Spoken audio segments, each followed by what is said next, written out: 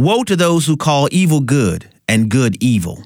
My name is Abraham Hamilton III, and this is the Hamilton Minute. U.S. Senator Elizabeth Warren called for pregnancy resource centers to be shut down across the country.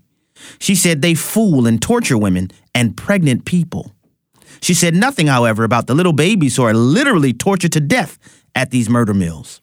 And no matter how many times she or others try to say otherwise, only women get pregnant. Senator Warren lamented that pregnancy resource centers outnumber murder mills in Massachusetts 3-1. Say what you will, one political party wants to kill babies. The other doesn't. Other political conversations seek to distract from this central point. Listen each weekday from 5 to 6 p.m. Central for the Hamilton Corner, or visit the podcast page at afr.net for more from Abraham Hamilton III, Public Policy Analyst for the American Family Association.